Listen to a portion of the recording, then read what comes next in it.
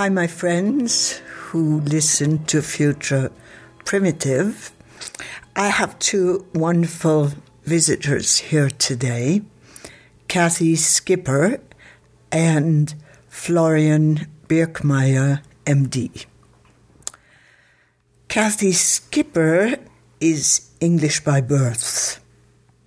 She lived her adult life in France, where she farmed and worked as a herbalist and aromatherapist. She's taught practical herbalism, botany, and aromatherapy at l'École Lyonnaise de Plantes Médicinales in Lyon. That means School of Medicinal Plants in Lyon. And she has also studied for 4 years with an energetic healer called Caroline Gupta.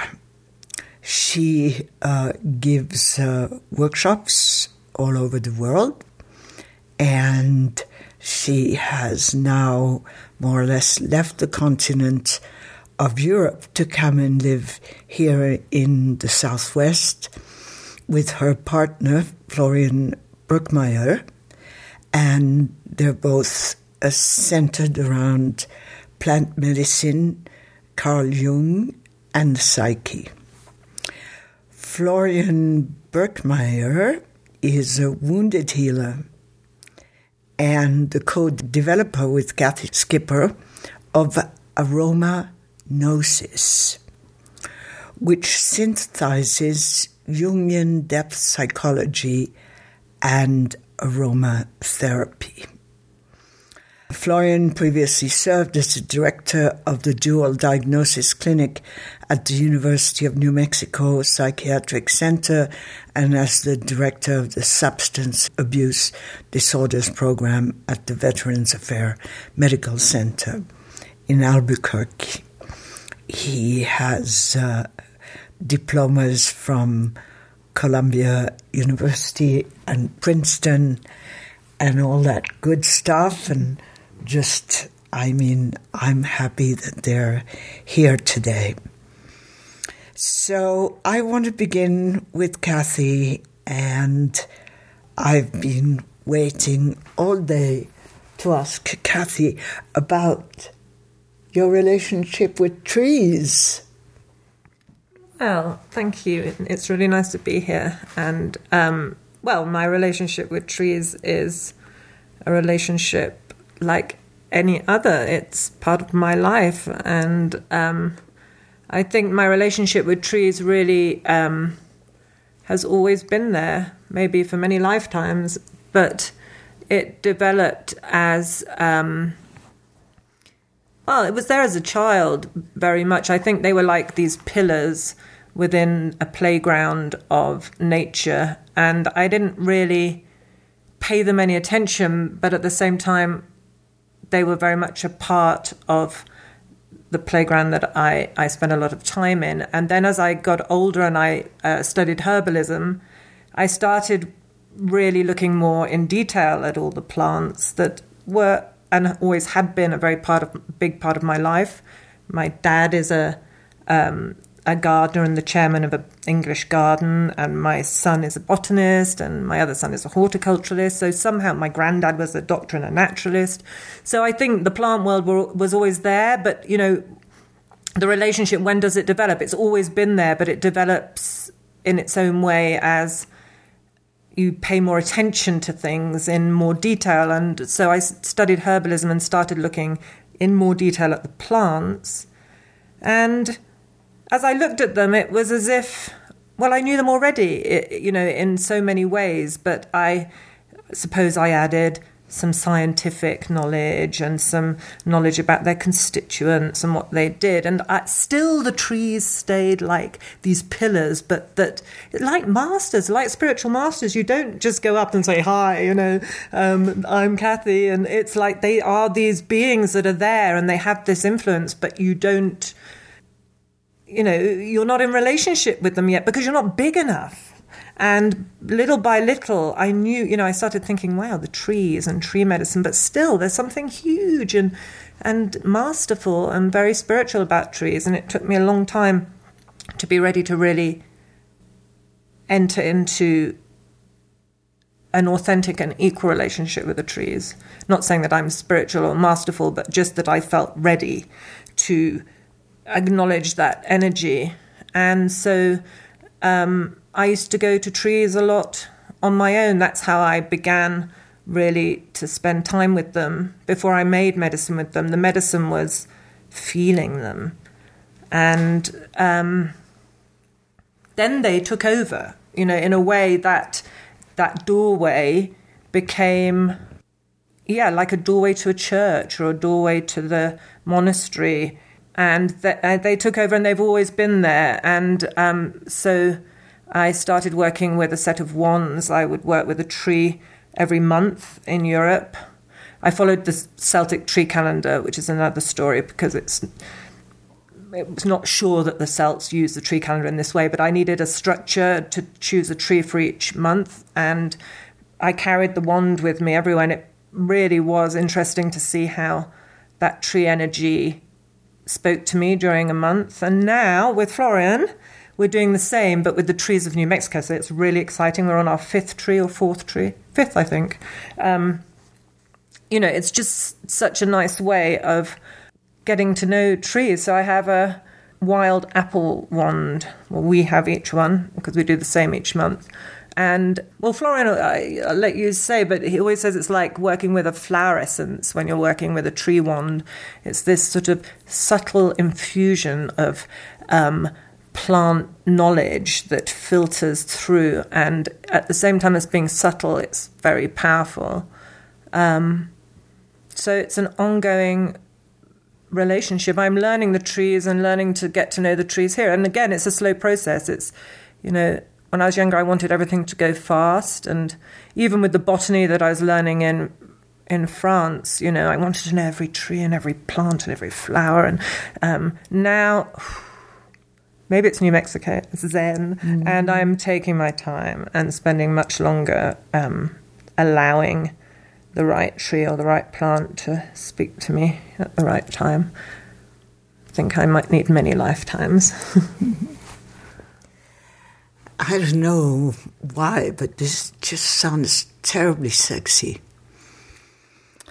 There's this amazing illustration from the Middle Ages of the alchemist and the alchemist's wife. So I want to ask Florian, how does it feel to be the alchemist's husband? Well, thank you, Joanna. Yes, it's interesting because it's both the wife and the sister. So there's the alchemical sister, the alchemical wife, and it is that archetypal duality, that tension, that yin-yang that you have to not just read about and not just think about, but you have to live it on all these levels. And in many of the illustrations I've seen of the alchemical sister, both the husband and the wife, or the brother and the sister, put their fingers on their lips, mm-hmm. and that's the reminder that there's a secret knowledge. And I think that is really a theme. A theme is a silly word. The sense of mystery. There's what we know, and then there's what we don't know, and in relationship, in discovering ourselves. And I think that's really important to remember, when we go through the alchemical process of marriage, if we go through the alchemical process of working together, it's easy to hit a tough spot in the road. And in fact, there's a poem by Rumi where he talks about the chickpeas in the stew and saying, "Why are you boiling me like this? And it hurts, and the water's hot." And the cook says, "Well, yeah, but you make such a sweet stew." Mm-hmm. So if we remember that somewhere we're being cooked in an alchemical stew, I think it makes us endure and remember that this is about something bigger than my ego or your ego. I think the plants remind us of that too, because you realize, with all the connections, the way trees talk to each other, the way the plants are constantly communicating. We think we just have neurotransmitters within ourselves, but all the aromatic molecules are really neurotransmitters of the world soul. I just go back to that sense of mystery, that sense of there's the numinous. I know there's something there, but I don't quite know what it is yet, and that is a really magical thing to remember when you're an alchemical husband. Well, I'm going to give my opinion. And my opinion, quote unquote, is that there's really nothing more important at this time than for us to develop a relationship to our earth family. I mean soil family, tree family. And that's what you learn. And therefore, that's what you teach so that you can learn. So please share with us some of the things that you have learned lately. Yeah, thank you for saying that, because I was just thinking today, the only reason that I teach is so that I can learn, and that it's just like a circle, we're always learning. And I think I'm one of those people that needs to vocalize things to understand them on one level. I'm very feeling, so I'll feel everything, but my mind is not very good at hanging on to words or authors or names or, concepts, and it all goes very fast. But when I'm teaching, it feels like what I'm learning gets blended together with something that I channel, and it becomes a conversation with the students and with myself and with the trees and with something bigger than all of us. And so teaching becomes a mystical experience, and that's why I think I'm a teacher. And I did think this week, why am I a teacher, and is that what my soul really wants? And I think that teaching and writing is where I find something beyond me that can come through. And I find one of my big problems is, like I said, it's very difficult for me to hang on to the right word, the right author, the right this. The conversations go fast. I don't know what's happening. But when I'm teaching or I'm writing, when it's right, this bigger than me thing can come, and that's when I feel good, because I'm bringing through me something. And because it's to do with the trees and the plants, and now much more the animals as well, like you said before this conversation, I'm here to do some good, or to be authentic and help. And I think that's the way that I can help, which is this connection that I think I've been gifted naturally, which is maybe a counter kind of thing to the fact that the intellectual thing is difficult. So this natural connection is like a gift that I don't really have to try very hard. And that's what I want to infuse, so that can be, other people can also connect. I was listening to an interview with John O'Donoghue, a contemporary mystic poet who died in 2008. And he said something that has been resonating through my entire being. He says, God is not dead, because God is a question. And when you were talking, I just heard that question so alive in you. So either one of you, if you want to pick up the thread right there, I think or anywhere. That sense of connectedness is really important to stress. I think that the human species is really dying right now, and if you think about it, I don't mean to offend anyone, but what's the core issue with the cancer in a body? It is that the cells in the cancer are no longer connected, that there isn't that sense of we're part of something bigger. They become selfish.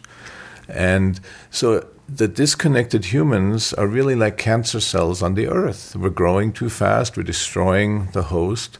So if we don't remember our connectedness, our deep connectedness at all levels, we're going to go extinct. Nature's going to be fine, but we're going to go. And so our class that we're teaching now and our theme may seem esoteric, Jung, whatever, aromatherapy, whatever, but it's really about connectedness. And I want to elaborate on that. The idea that we are just this human shell, most of us, I think, have some sense that can't be true. But let me give you some practical examples. Why do we have dopamine and serotonin as neurotransmitters? This is a question that puzzled me since I was a kid, because my grandfather was a famous neurologist. And it's like, dopamine is not a very useful molecule. It breaks down, forms a poisonous product. Why would nature or whoever design that? But then I realized it was a plant molecule for millennia before it was a animal molecule, human molecule. Mm-hmm. And so basically, I would say that the plants wanted to be sure that they could communicate with us. All these receptors we have for dopamine, serotonin, cannabinoids, whatever it is, they're not just internal. We are surrounded. Molecules are just sort of the reality of the 20th and 21st century. I mean, the spiritual connection is there, but we're also molecularly connected. Smells, the volatile molecules in the air, to me, are the neurotransmitters of the world soul. They're not just, neurotransmitters aren't just within us, but between all of us. But now we've cut ourselves off. We live in artificial environments. We stare at our screens. We are disconnected. And if we don't connect, we're going to go extinct, which might not be such a bad thing. So, very straight question to Cathy. Connect with what? Well, I wanted to, what you said about God being a question is really, I have never heard that, but you saying it, for me, the connection and God being a question is that in order to connect, you have to be empty. You have to have a space that isn't full of expectation, ideas. There has to be an emptiness, somehow an allowing. And for me, that's when you say God is a question, that is the question, because in that space, there is nothing, and then there's the connection. The connection can only come in that space. And we never know what that connection is. And the minute we think we expect it to be a certain way, or we want it to be this way, or we're going to visualize something, then that's no longer, the connection is no longer there. So for me, the connection with nature is about being passive and allowing. And one of the things that in our class we teach, and I have to say I was taught this in France by the teacher who taught me about plant connection in a very pedagogic, do you say that in English, educational way. But one of the things that was important and that I teach to my students is let the plants and the trees lead the way. And that, for me, is a vital change in perspective, because we're always trying to do something, expect something, think something, say something. And in fact, by just being a vessel and allowing the plants to lead the way, then we connect. and we connect with beings that are master connectors and master communicators. That's what they do every moment that they're alive. They communicate with their environment. They communicate with each other, like Florian said, the aromatic molecules, but not just the aromatic molecules. Everything about them is to do with communication. So they know what they're doing. And if we allow and let the plant or the tree lead, then we get somewhere. And it's a beautiful feeling of being filled by another being. But how to get past this idea of separation between us and the plant world, the molecular world, how to get past that. I want to say this. You see, this is the essence of a good teacher, is while you were talking, I just understood something about myself. And that's the essence. For such a long time, I've been saying I'm superficial. And up till now, I always thought that I was joking or being falsely humble. But I understood when you were talking that that's a way that I have to say that I'm empty. I'm ready to receive. So thank you for that. So how to get past our sense of separation with the natural world that we are? I think that's an excellent question. One of the themes that has been really allowed me to have a radical change in perspective is the whole notion of the microcosm and the macrocosm. And, many people think that's a nice metaphor. Oh, the macrocosm is like the microcosm, and, your root chakra is sort of like Saturn or something, But what we have to realize is that the reality we see is purely a product of our mind.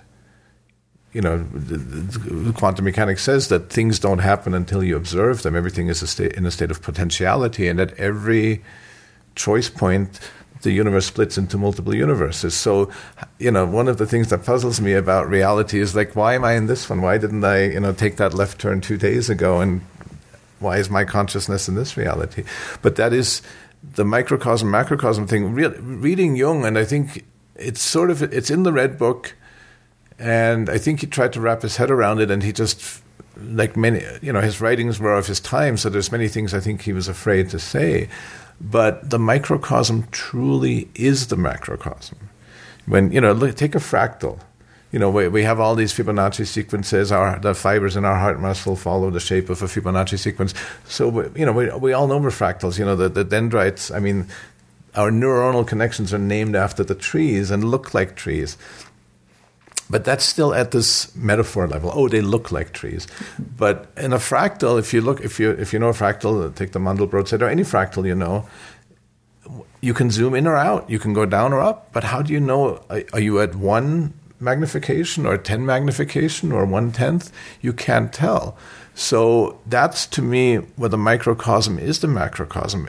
We are like a fractal. And again, we don't really know what it looks like. If you were in the fractal and you'd look around, you'd probably think, well, this is all there is. But you're just one level of the fractal. I don't know if I'm making much sense, but the microcosm truly is the macrocosm. And it's not just a metaphor, and it's not just cute. I found this it's an article a few years ago where these physicists showed that you can represent all the functions of all the atoms reacting as a potential space that looks like a diamond. So maybe that is the jewel in the lotus. Mm-hmm. And the really interesting thing is that in that diamond space of all the things that matter does, time and space are not fundamental constants of that diamond. So what we think of as reality, these supposed 3 dimensions and mm-hmm. time going one way, is purely a product of the stories we tell ourselves. The microcosm truly is the macrocosm. And I think that's really important, and it ties into the notion of the wounded healer, is that in this day and age, I think a lot of people feel overwhelmed. The world is going to hell in so many different ways, seemingly. And so a lot of people, I think, feel a sense of paralysis. Like, how can I change the world? How can I stop, all the things that, substitute your favorite monster or thing that's going on in the macrocosm. And if we restore balance in ourselves, if we really fearlessly, Jung said that we don't become enlightened by seeking more and more light, but by fearlessly confronting the dark. So we could, the only way where we can really do that is within ourselves. And when we work on ourselves, because the microcosm is the macrocosm, that's how we heal the world. Each of us, as a wounded healer, has to work on ourselves, and then each of us becomes one of those 1,000 points of light, which is an old alchemical phrase that's been misused. So a really good example of that, thank you, Jose, is Jung's favorite story. And, the story goes that Jung would always tell people, do you know the story of the Rainmaker? And all his friends would pretend, no, we've never heard it, so he could tell it one more time. And apparently it's based... I read the original description in the Vision seminar. His best friend, Richard Wilhelm, who lived in China for many years, was in this village, and they had a drought, and they called this Rainmaker who came from far, far away, and the Rainmaker said, okay, just give me a little cabin, feed me 3 times a day, and let me be. And after about 4 or 5 days, the Rainmaker was just in his cabin. It started to rain. And the Rainmaker comes out of his cabin and goes to the mayor of the village and says, okay, you got to pay me now. And the mayor says, well, but you didn't do anything. And the Rainmaker says, wrong. Where I come from, everything is in harmony, in balance, in Tao. And when I came here, I felt out of Tao, I felt out of balance, and it took me, however long, 4 or 5 days, to find my balance again, and that's when the rain came. So that is the classic microcosm, macrocosm. Thank you, Jose, for reminding me. And I want to ask Cathy, perhaps if we are to survive as a species, how can we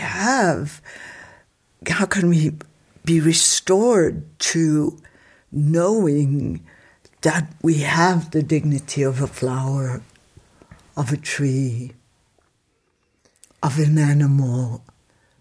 We have that dignity that we see in a bear or in a puppy. Thank you. Well, I think one of the things I was thinking when Florian was talking about the macrocosm, microcosm, and it also joins up with your question, is in plant communication, one of the things that I teach people to do is, for example, if they're with a tree or they just have a little branch of a tree or a flower and they're touching it, and we've worked on getting into a state of place where the communication can happen, I always say to yourself, I touch and I am touched. And so I touch the plant or the tree and I am touched by the plant and the tree or the tree. So just that small, again, change in change in perspective, the way that we look at something, the way that we feel something. We're so used to it's me touching everything, but we're being touched. And that in itself then allows this infusion from this other being, from another species. And then this mirror happens because we feel the being inside us. And I mean, this happens a lot when I'm working with plants and trees, but I've actually been really lucky to have rescued a rescue horse called Splash. And the journey with him, has opened up so many things with other species, and in particular the horse species, that you can't help but see the mirror. Everything this rescue horse is going through to learn to trust, to get over his trauma. He was starved. He was kept in a very small space. He was scared of open spaces. He was scared of doing things wrong, is everything that I also have to learn. So together, by him touching me and me touching him, our two beings, our two souls, we're simultaneously learning to heal. And it's a really beautiful story. People say, in the horse world, people say there's just always, you only have one special horse in your life. I don't know if that's true, but I do know that this is really an amazingly powerful healing journey just by mirroring. And so I think I can see the horse in me. And the horses have an amazingly feminine energy, and they say in French they're bridé, which means, bridé is to be kept back with a bit in the mouth, held back, bridé. And as a woman, for most of my life, I felt bridé. Yeah. And together with this horse, we're learning these tiny steps together, mirroring, touching, of healing. And I think that happens with a flower. Today, one of my students came to visit, and, I gave her a few hours in the middle of the day, and she's really into plant communication. It was funny because I took her to a place where there's some really nice plants and some hieroglyphs in the stones, and I got out my loop. And I think she was surprised because she was waiting. She wanted us to do plant communication.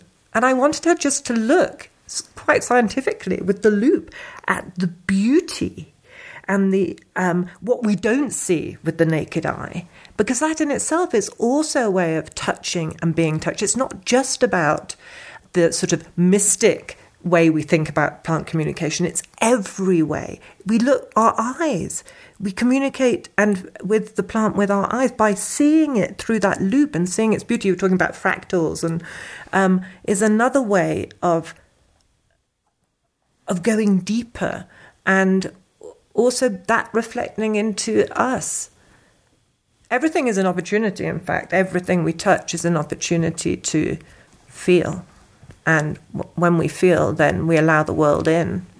And when we allow the world in, then we're much less likely to hurt it, because it's not other things than us. You talked about separation. There's no more separation if we allow. And I think, one of the things that's happened to me since I've arrived in New Mexico, at first, for a year and a half, I thought, I don't think I'm going to do botany again. I don't think I'm going to make medicine again. What's happening? I'm not going to the individual plants or trees. And then I realized what was happening was I was actually absorbing this place, this powerful place.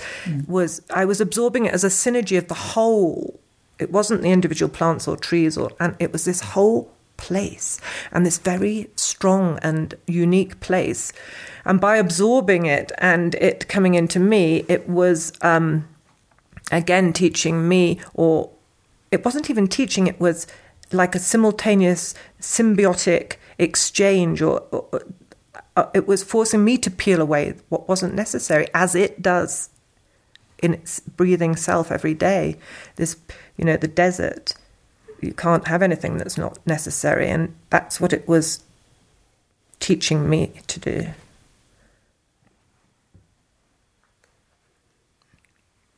I think there are places that are especially peeling, especially places that especially peel you. What do you think, Florian? I don't know who told me this, but a long time ago someone said the desert is Shiva's country, and Shiva, the destroyer. Uh-huh. The desert strips away everything that's not essential. And if you look at the plants here, there are these very bare bones plants. If you took a plant like these tiny little flowers here that you can see from half a mile away, if you put them in a lush green forest in France, you wouldn't see them because there's so much else.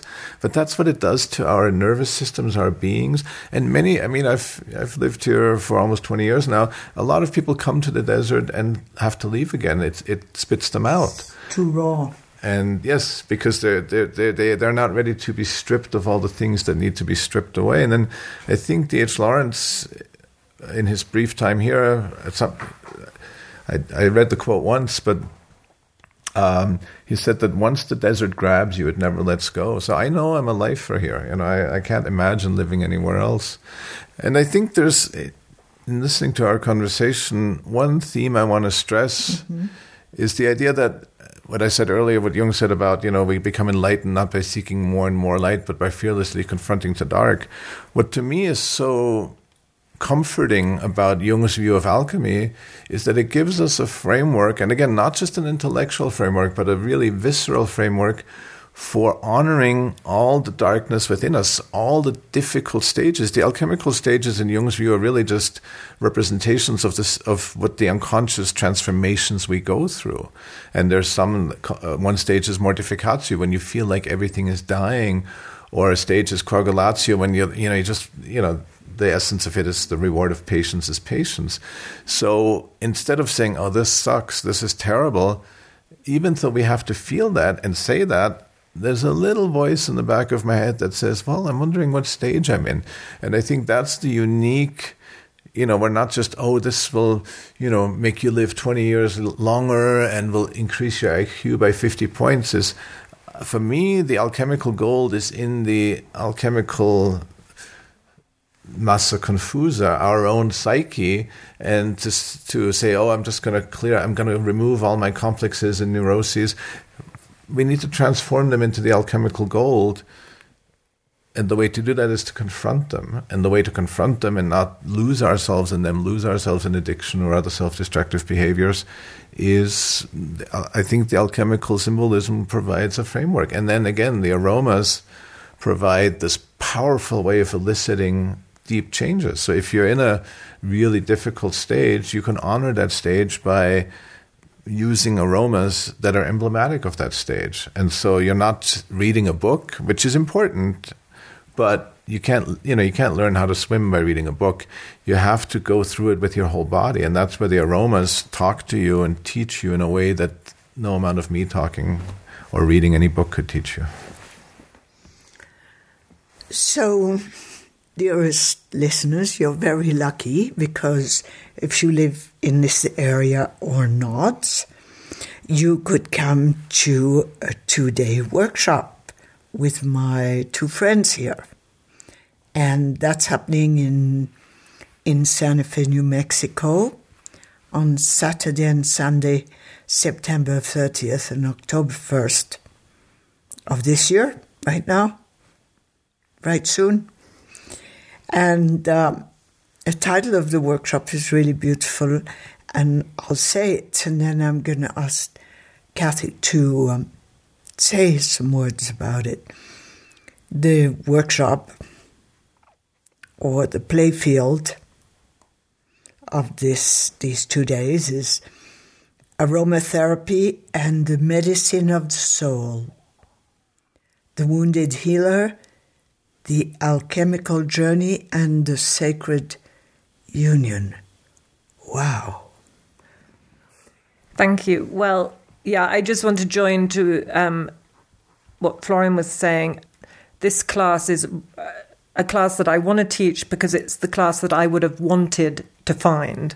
Mm-hmm. And when I found this work through meeting my husband, it was the key I've been looking for, because I think maybe through this interview I've been able to express that I'm a feeling person, and that's how I perceive the world. But that wasn't enough. Somehow I needed a structure, a framework, a language to be able to convey what I wanted to share in the teaching. And this is what Carl Jung's work and especially the work on alchemy has really given to me.